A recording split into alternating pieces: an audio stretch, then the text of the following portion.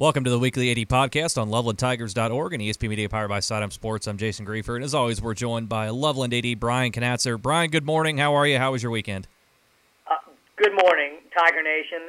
It was a great weekend. Great weekend to be a Tiger, and a great week to continuously be a Tiger. In our opinion, it's a great day to win a ball game. Absolutely. Let's get started and kind of talk about what all happened this past week. Let's start start out with the runners. The cross country teams, both the girls and the boys, showed very, very well at the districts. And now moving on, you've also got a couple of individual qualifiers as well. Good weekend. Yeah, the girls ran an amazing race. Obviously, finishing district runner-up at VOA this past weekend, qualifying as a team for regionals this Saturday at Troy, which actually starts at 12:30. It's the first time that we've been runner-up since 2005, so congratulations to all of them. And leading the way was Jessie Gibbons with an 18:59 in sixth place. Emmy Sager was eighth, Sarah Maddox ninth, Ellie Carr 12th, followed by Ainsley Richards at 20th. So congratulations to those girls, and we will be there to support them up at Troy. And feel free, Tiger Nation, to come on up and support that.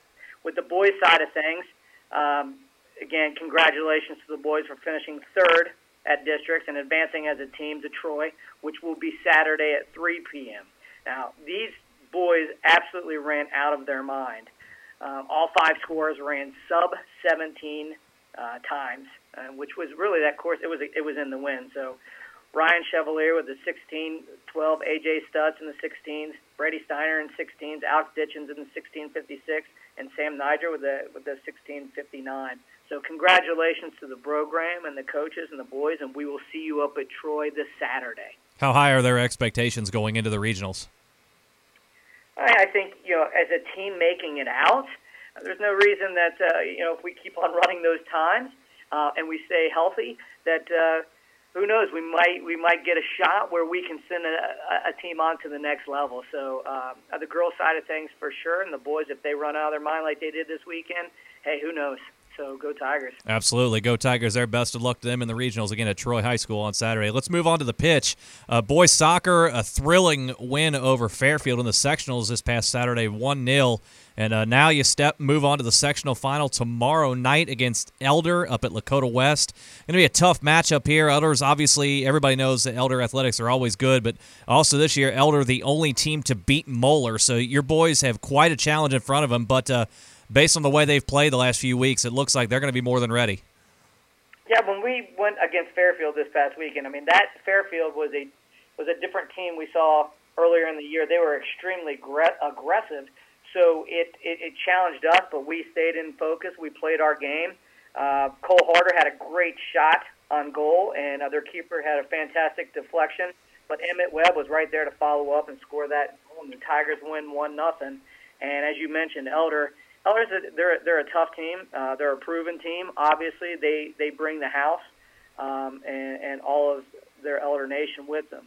So, we're ready to continue our push in the postseason. So it is going to be a very exciting game Tuesday.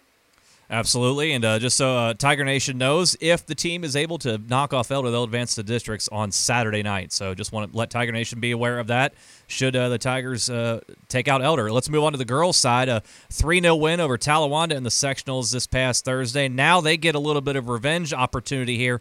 Going to take on Mason tonight, I should say, in the sectional final up at Kings High School. A chance there after Mason got you 1-0 back in September. When the brackets came out, were your girls looking at this as a possibility there and maybe wanting to see Mason again? I don't think Mason was on the radar. I think they were trying to find the best opportunity to continuously advance the Tigers, and I think it just kind of fell in that direction. So I don't, not intentional by any means, but correct. I just want to say at 7 p.m. is kickoff tonight versus Mason at Kings High School. I want to throw out that we have a spirit bus, Tiger Nation. So if you, for an extra $1 at lunchtime, students, if you want to pay that fee and ride a spirit bus in the Kings, it's always nice when Tiger Nation gets out of those yellow buses and comes in right before game time. So we want to send a message. And Mason is they're always got a big fan base, so we want to compete with that.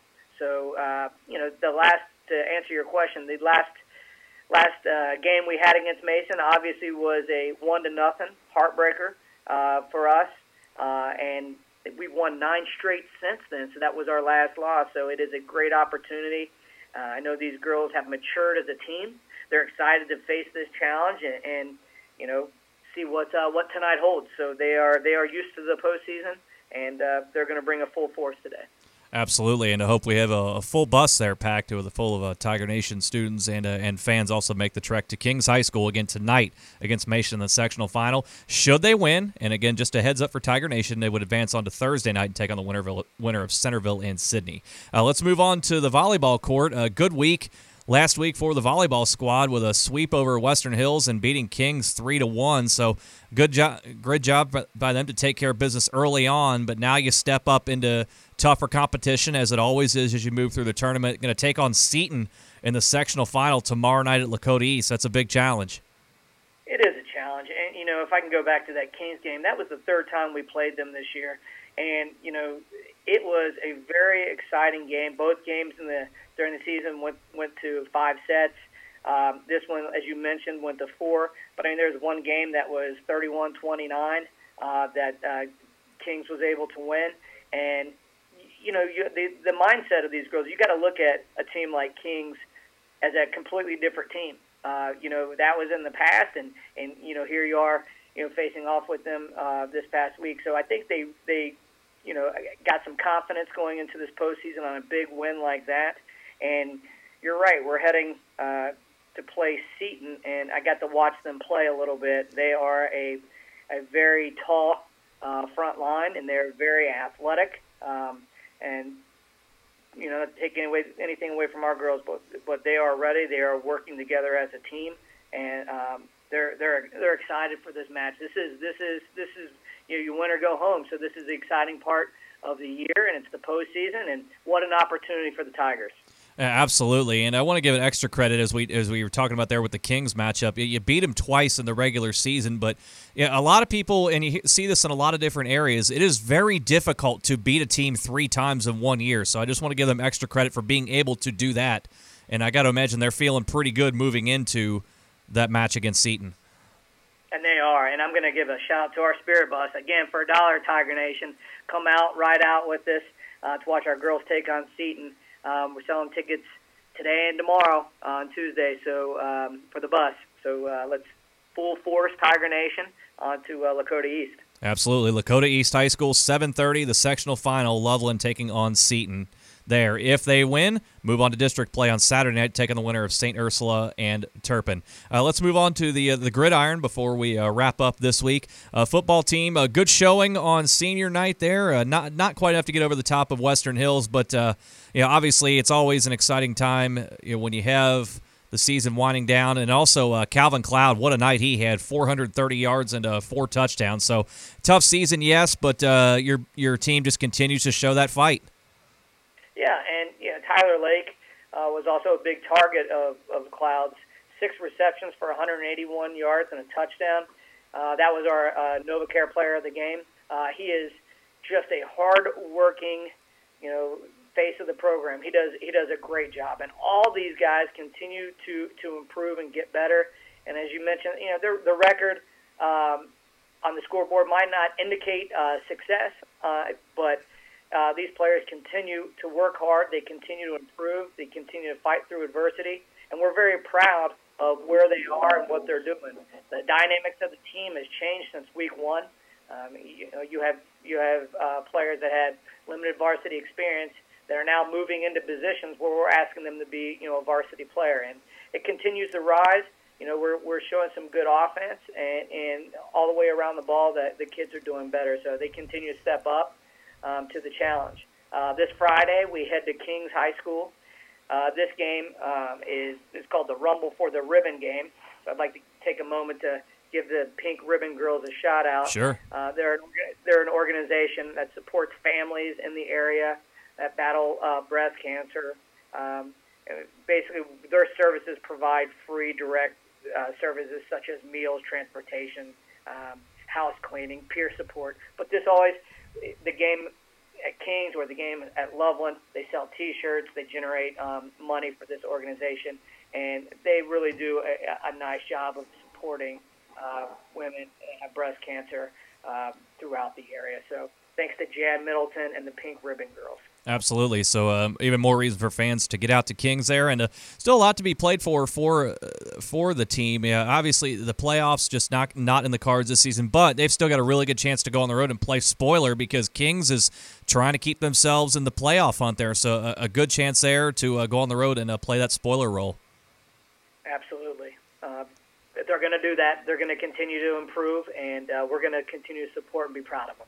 Absolutely. So they'll keep the fight up, and Tiger Nation students at Loveland High School, get those tickets and get out on the student buses to support your sport programs, the soccer and volleyball over the next couple of days. This is a very exciting time of year, and we definitely want to see the students out there, and also Tiger Nation fans, parents, what have you. Very easy to get to all these places too, so no real reason not to get out there and support the various Tiger squads. Absolutely, and this is the greatest time of the season. This is when you see the highest level of athletics at the high school level. So exciting to be a part of. It shows all the hard work and the talent that our young Tigers have, and we are ready to go this exciting week. So thank you, and see you out there, Tiger Nation. Absolutely. We will see Tiger Nation out there this week. Brian, good to talk to you this week, and hopefully we reconvene next week. We'll be talking about more postseason play, and we'll talk to you then. We'll see you then, Jason. Thank you very much. All right. That is Loveland Athletic Director Brian Conatser here on the Weekly 80 podcast on LovelandTigers.org and ESP Media, powered by Sidearm Sports.